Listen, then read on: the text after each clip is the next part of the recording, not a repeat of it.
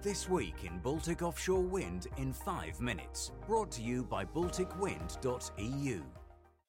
Hello, I'm Krzysztof Bulski, Publishing Director at BalticWind.EU, and I would like to welcome you to this episode of our weekly podcast.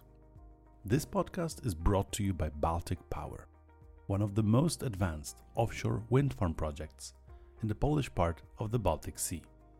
For more information on the joint investment of PKN Orlen and Northland Power, please visit BalticPower.pl.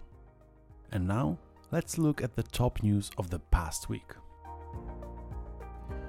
First of all, we are pleased to announce the release of our next in a series of quarterly reports summarizing the Polish offshore wind energy market.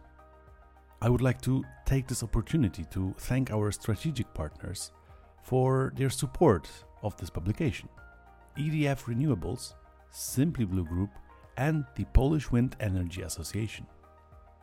The second quarter of 2022 was rich in many exciting events and developments for the offshore wind industry in Poland.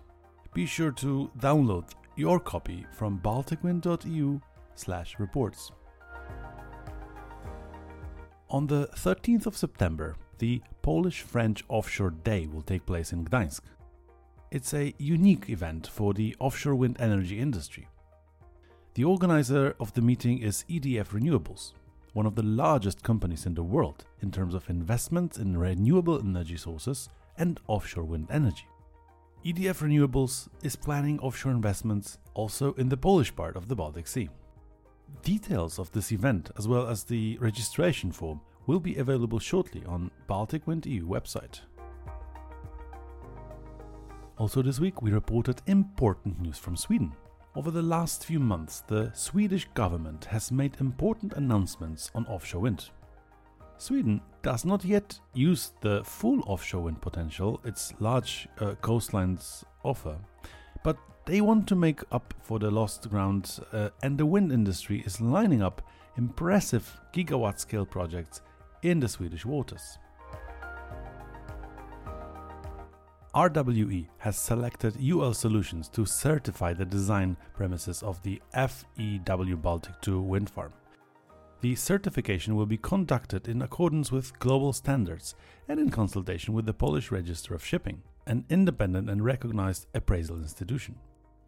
As the second largest player in the global offshore industry and one of the country's 5 largest onshore operators, RWE is strengthening its presence and continuing the green energy transition in Poland. UL Solutions is a global leader in the safety field and one of the world's largest providers of testing, inspection, and certification services for renewable energy projects.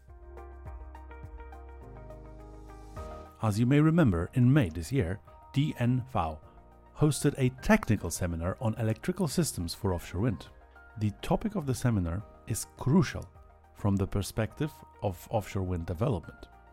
One of the sessions held during the seminar focused on the challenges and opportunities in export infrastructure for offshore wind farms.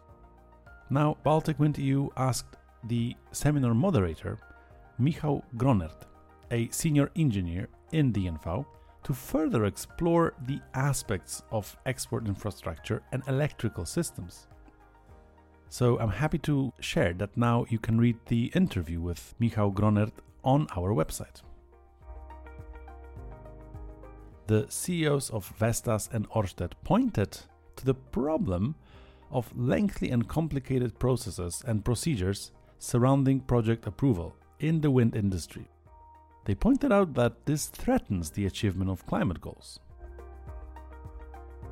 And as the Russian aggression continues, we continue to closely follow all information related to Russia's war against Ukraine and its consequences, which are relevant for the offshore wind industry in the Baltic Sea. We stand with Ukraine.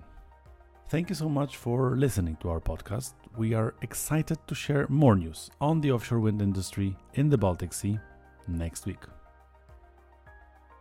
This was the week in Baltic Offshore Wind in 5 minutes. Follow BalticWind.EU for more daily news from the Baltic Sea offshore wind industry.